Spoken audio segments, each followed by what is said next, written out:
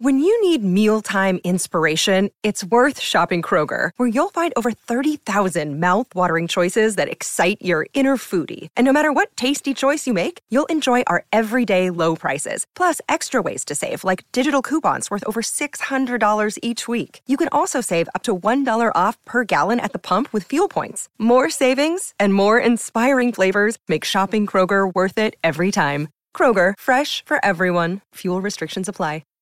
I'm Brian Tetta, executive producer of The View. It's Tuesday, and today we're doing something different.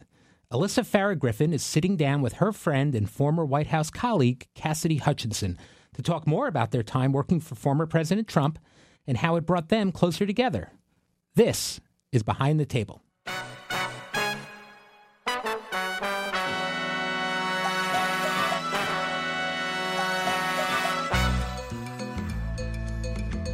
I'm so excited to be joined by one of my closest friends, Cassidy Hutchinson, whose new book, Enough, is out today. She reflects on her time in the Trump White House and then ultimately testifying against him in the January 6th hearings. So, Cassidy, I have to ask, what was it like being on The View today? How was the show? Alyssa, if we could go back 3 years, would you think that either of us would be sitting here today? It is surreal. That is sort of how I feel about all of this. You know, I never saw myself in a position of being in the public eye really ever at all. But I think that also speaks to the consequence of this moment and how it's important to have voices like ours out there that are willing to talk about the dangers of Donald Trump. And I'm very grateful and incredibly moved by the opportunity to be here with you today on The View. I mean, and also very proud of you for... I'm beyond... proud isn't the right word. I'm in awe of you. I don't know that I could have done what you've done. And I'm just... The book is phenomenal. I think that what I've always known about you is you're someone who you loved being behind the scenes. You were kind of... call you the chief of staff to the chief of staff in the White House. So it's got to be a little bit weird now to be on national TV, sitting at a table with Whoopi Goldberg and Joy Behar. What was that like? They're very, very kind. You know, I didn't ever see myself in the position of being in the public eye, and I also didn't have social media. So it's sort of like, you know, I testified, and overnight my face was all over the internet, but it was just that one picture in the white blazer. So now I'm slowly coming out of this and, you know, stepping into this role. It's a little daunting, I'm not going to lie, because I know the gravity of this moment, and I want to be a responsible voice in this sphere. But you know, even the conversation with Whoopi and Joy, it was productive, and I think that's what we need to all take away from this. Like, we need to be able to have these productive conversations, and that's what I hope to accomplish in the book too. You and I have talked about this because I think, you know, you and I are still Republicans, and we hope to remain Republicans. We hope there's a party we can believe in.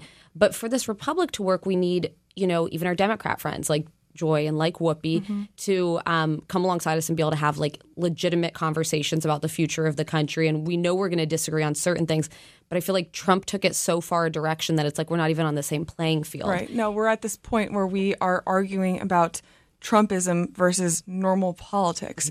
Like, I want to get to the day where we can have a conversation with Democrats that's not about Trump. It's not about trying to defend the Republican Party against the MAGA movement, the Trump movement. We can have actual policy discussions that are productive, because nothing's productive right now when we're arguing against a man who is trying to take over our government to save his own ego. Completely. Now, for background for listeners at home, so we became friends when I went back to the White House in April of 2020. You were, as I said, working as kind of chief of staff to the chief of staff. I was comms director. And I've told you this before, but like you and I had a soul connection. I've only had one other friend in my life where basically as soon as I spent time with you, I was like, we're going to be friends forever. Yeah. We just got each other humor, values, like the way we did our jobs. But you do talk about in the book, like you, to me, you were a rock to me. You tell a story of like when we were in Las Vegas, me and Kayleigh McEnany all were like, oh, we won't stay in our own rooms. We're going to all stay together and have a sleepover. Like we were genuinely friends. But that was also kind of changed after I spoke out. Yeah. And you write about this in the book. And there was also a moment that I didn't write about in the book. And I feel I want to give that piece a little credit too, because you left long before I did. I mean, I left on the 20th, but you left, I believe December 3rd. 4th, yeah. December 4th, 2020. And I remember sitting in your office that night and it was your last night at the White House. And you were at so much peace. But it was a great moment between us. Like, I was devastated you were leaving. And in my mind then, I wasn't ready to leave. I knew I wasn't going to leave. But I was almost happy to see you go. Not because I wanted to get rid of you. I wanted you to stay. But I could see how much peace that moment had for you. And you were so confident in that decision. And you had done your job. So, I want to give that moment credit to you, because you've always been very steadfast and confident in the decisions that you have made. By the way, I think about this all the time. My husband and I, Justin, who you know very well, my husband loves you. We talk about, like, what impresses us so much about you and your moral courage is the fact that you basically did this alone. You're not married. You basically were like, I'm walking away from the world I know, the friends I know, the career opportunities I have, and I'm doing this. Like, I was at peace in that moment. I knew it was the right thing to do, but I attribute a lot that I'm like, I had a husband to fall back on. I had this life that was separate from politics. And that's why I put your courage on such a pedestal, because you literally, like, jumped without a life raft. And it's so important that you did. I agree to some of those things, but I will push back a little bit. And I'm just backtrack briefly to the 6th. You and I had very similar feelings about January 6th. You were already gone, though. I was still at the White House. January 7th, you spoke out against the Trump administration. I had very strong feelings. I was very outspoken internally with my colleagues, with our former boss, Mark Meadows. And I remember seeing you on TV that day and just being filled with this, not even anger, but disappointment and hurt. And I try to come to terms with that and try to dissect it and understand it in my mind. But I really believe in that moment. There was a side of me that felt like you were being disloyal, which I look back on now, and that's completely irrational. I should never have felt that way, because I felt the same way. But I couldn't conceptualize how I could get to that point without breaking the connections and without breaking the status quo, because I was so ingrained in that environment. And I was set to move to Florida with the former president. I say all of this, so I was upset with you. We did reconcile about a month later, but you say I didn't have a life raft. That's the part that I disagree with, because when I was, I spent the year and a half, I had been subpoenaed by the committee. You had initially reached out to me to go talk to the committee behind the scenes, an offer that I declined for various reasons, which I discussed in the book. But, once I had this moment where I knew I was on the wrong track. I had separate counsel, and I knew that I had been evading the committee's questions.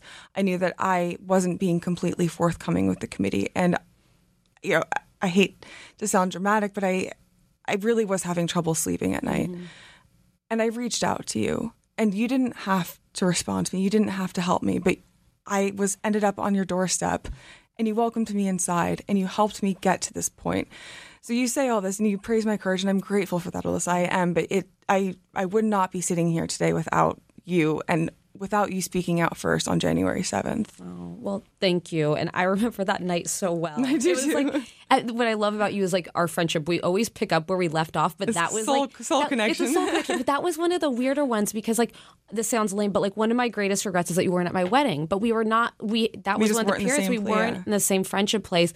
But that day, like, when you came over, there was a little bit of, like, sniffing it out and awkwardness. And also we were remember I said to you, I almost asked to meet you at the Smithsonian. That way I could see if you went through a metal detector. You literally, this is how paranoid the Trump world makes you. It really does. I was worried, like, wait, is she recording this? You were like, I think you jokingly asked if I was wearing a wire. And I was like, what did this world turn us into?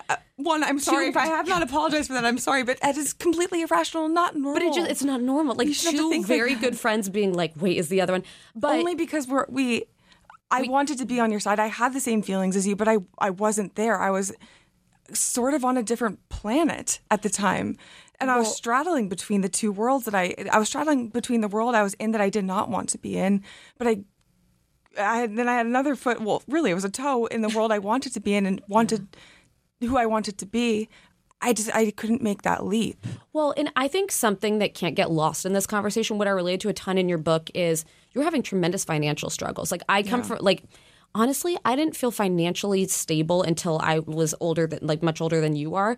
And you wanted to do the right thing. And a big part of it was, like, you didn't have enough to pay. Like, people don't realize these attorneys cost as much as $10,000 a month, if not more.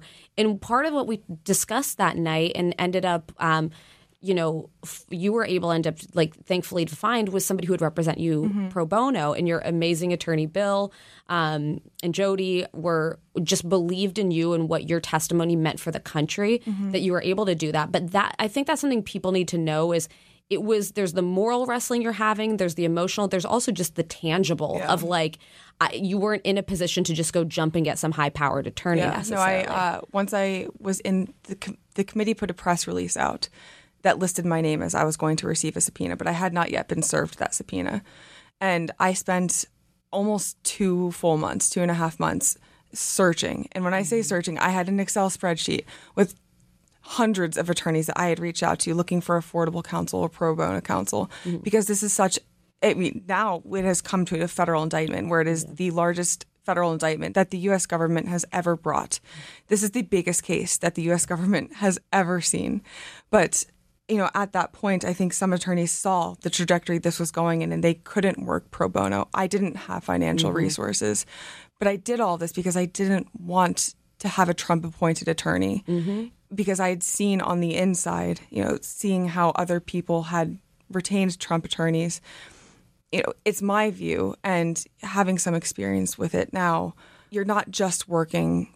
It's not just your interests that are being represented. And some of that is said in a very discreet way, but it's also just the mentality. You know that if you're going to be in that situation, that you're looking out for somebody that's not just yourself. Woodward and Bernstein, pen and paper, wine and cheese. What about the perfect pairing when it comes to growing your business? That's you and Shopify. Shopify is the global commerce platform that helps you sell at every stage of your business, from the launch your online shop stage to the first real-life store stage, all the way to the did we just hit 1 million orders stage. Shopify's there to help you grow.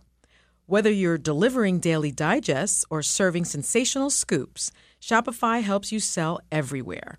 From their all-in-one e-commerce platform to their in-person POS system, wherever and whatever you're selling, Shopify's got you covered.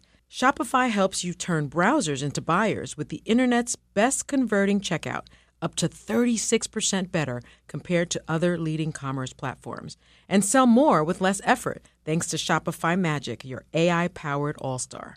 No matter how big you want to grow, Shopify gives you everything you need to take control and take your business to the next level. Shopify powers 10% of all e-commerce in the U.S., and Shopify's the global force behind Allbirds, Rothy's, and Brooklinen, and millions of other entrepreneurs of every size across 175 countries. Plus, Shopify's extensive help resources are there to support your success every step of the way. Because businesses that grow, grow with Shopify. Sign up for a $1 per month trial period at shopify.com/view, all lowercase. Go to shopify.com/view now to grow your business, no matter what stage you're in. Shopify.com/view. We're driven by the search for better. But when it comes to hiring, the best way to search for a candidate isn't to search at all. Don't search, match with Indeed. If you need to hire, you need Indeed. Indeed is your matching and hiring platform with over 350 million global monthly visitors and a matching engine that helps you find quality candidates fast. Ditch the busy work. Use Indeed for scheduling, screening, and messaging so you can connect with candidates faster. And Indeed doesn't just help you hire faster. 93% of employers agree Indeed delivers the highest quality matches compared to other job sites. This is according to a recent Indeed survey. Leveraging over 140 million qualifications and preferences every day, Indeed's matching engine is constantly learning from your preferences. So the more you use Indeed, the better it gets. And listeners of this show will get a $75 sponsored job credit to get your jobs more visibility at Indeed.com/view.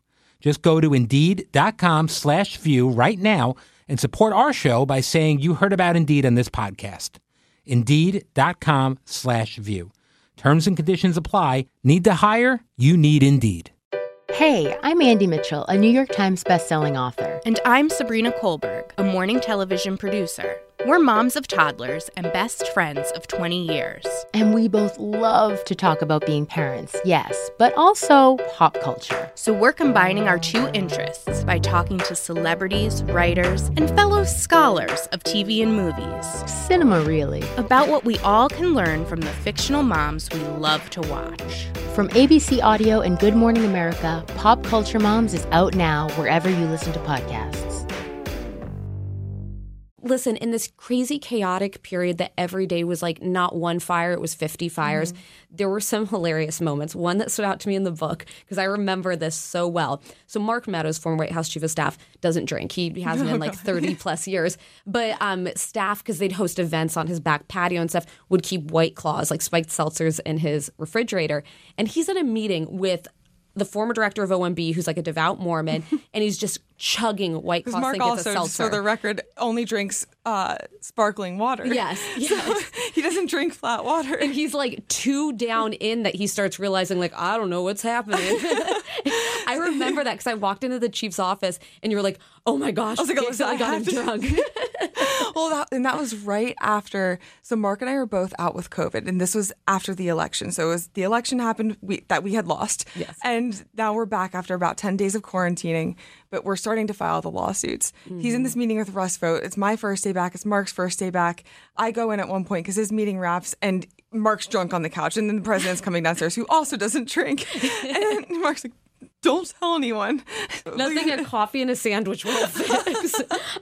Okay, I was trying to think of some of my favorite memories. You're going to hate this one. Do you remember the story of you falling down the stairs on Air Force One?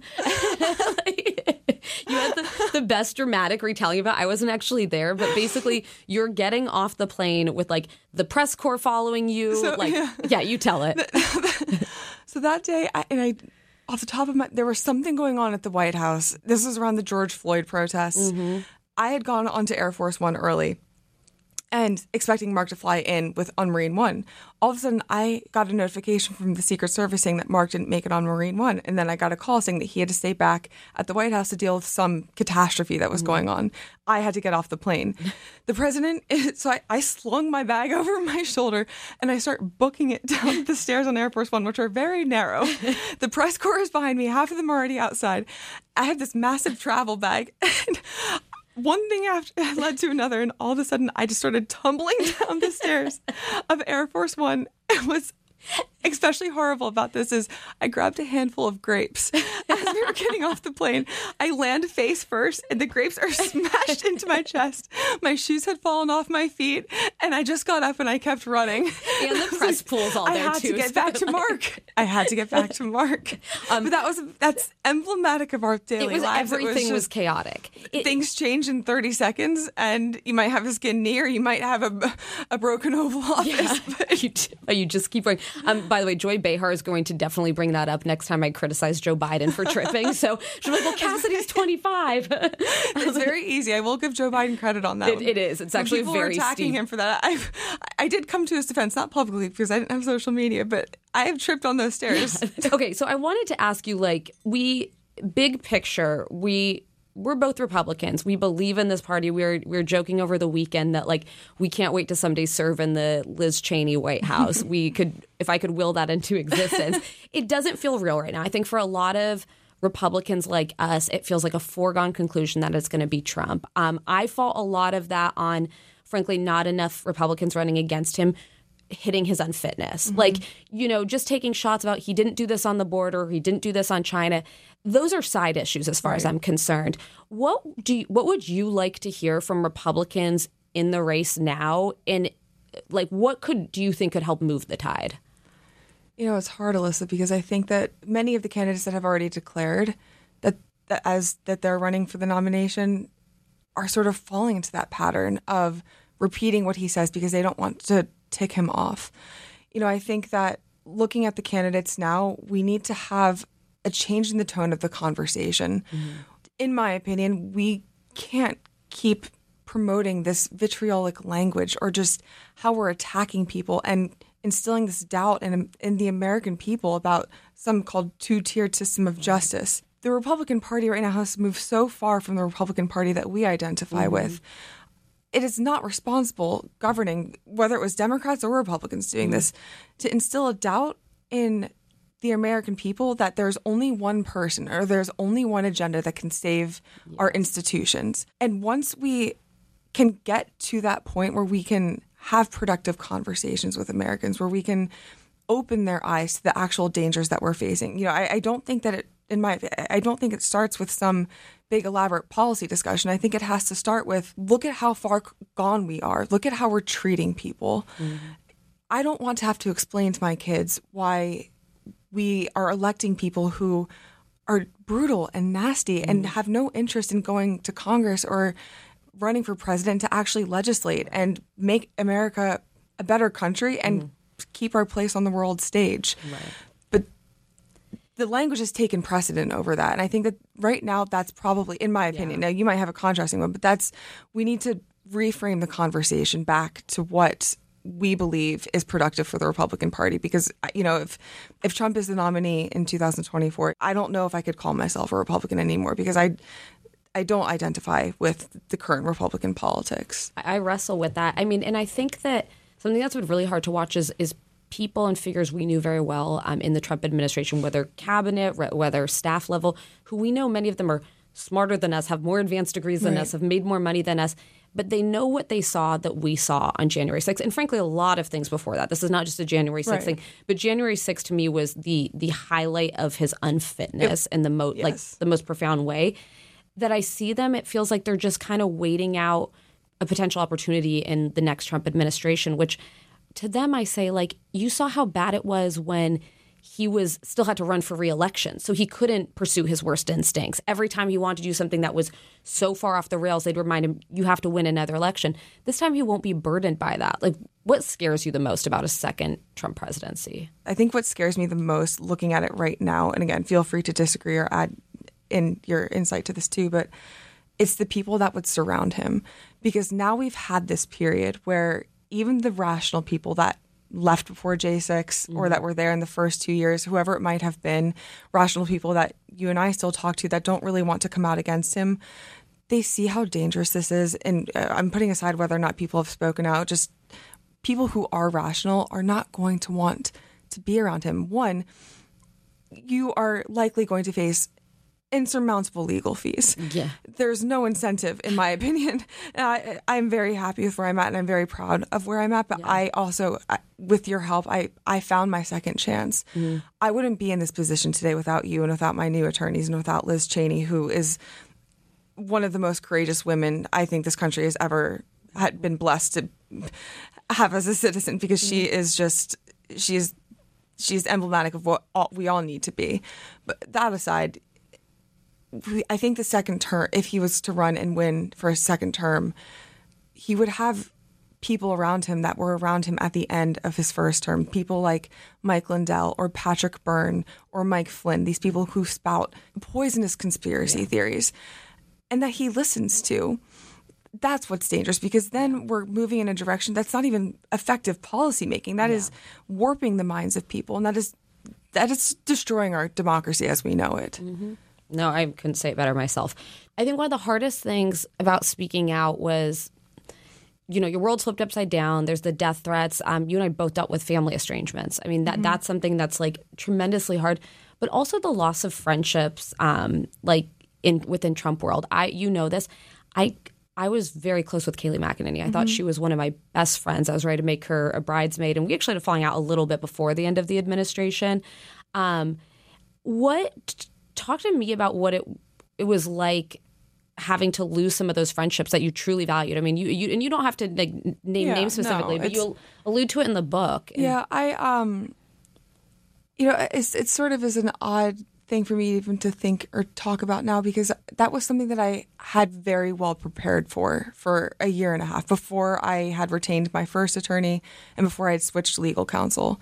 I knew if I ever were to make the break, once you're out, you're out. And that's also one of the more toxic elements that I think is underreported or under-talked about the Trump world, is if you are not with them, you are against them. Yeah. So I had prepared myself for that. I hoped I could have kept some of my friends, but I hadn't expected to. I think in this past year, I've accepted it more and on a deeper level because you're a reflection of the company that you keep. Yeah. And, I wasn't thinking like this at the time. I knew I could lose them, and I had sort of made peace with that. It still hurt him. It was still hard, but at the same time, I almost felt more liberated. Mm-hmm. And even though I hurt more in the relationships, you don't always have to have closure.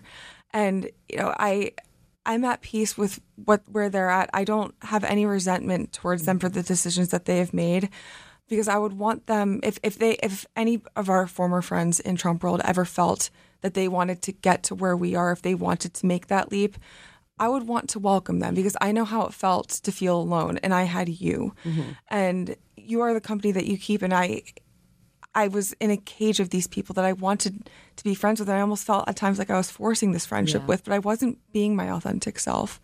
I think what you just said is so important, because I find myself getting, upset with some of the people who've maybe chosen not to speak out. But it's important to have peace about it, because if any of them change their mind, I would want them to know that they'd have an open door to come to either of us to try to chart a path forward and figure out. Because it's it's never too late. It's never too late. Even if you've made, I hold myself accountable. I made a lot of mistakes. I don't have some hero complex over here. At least I don't think. I hold myself accountable to all of my mistakes, and probably mistakes that are not my mistakes, but I still hold myself accountable to those.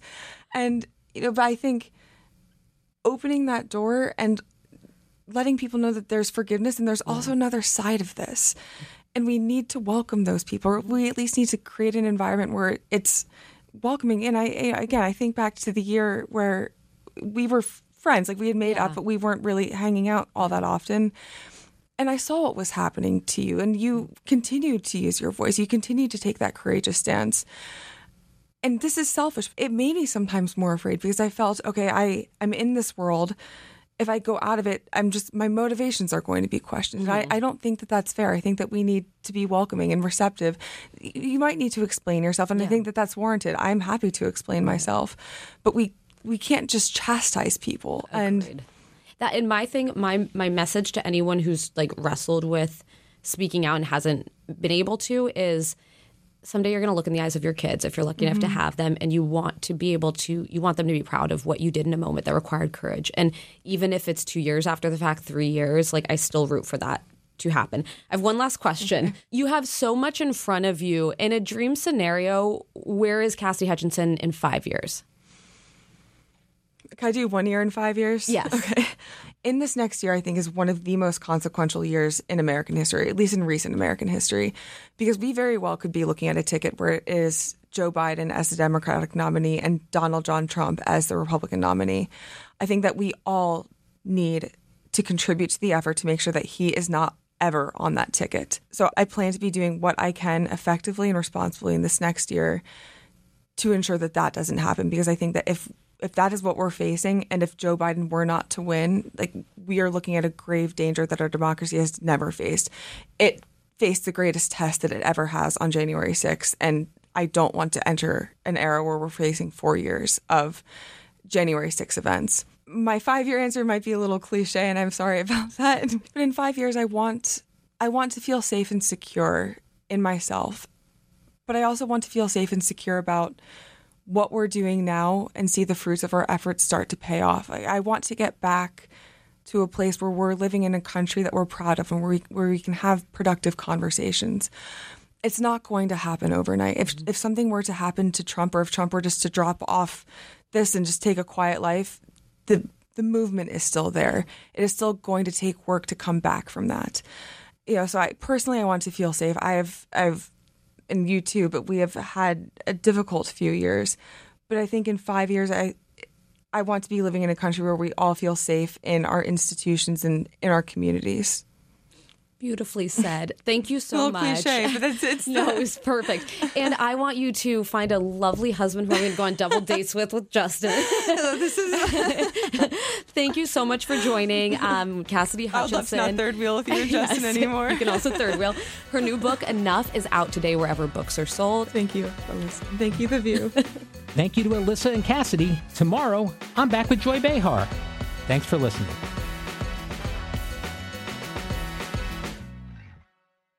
People who disappear without a trace. Where is she? The most notorious murder cases in New York. Pure evil. And the most devious killers. There's a Hannibal Lecter feel to him. For chilling true crime stories, follow the True Crime NYC podcast wherever you listen.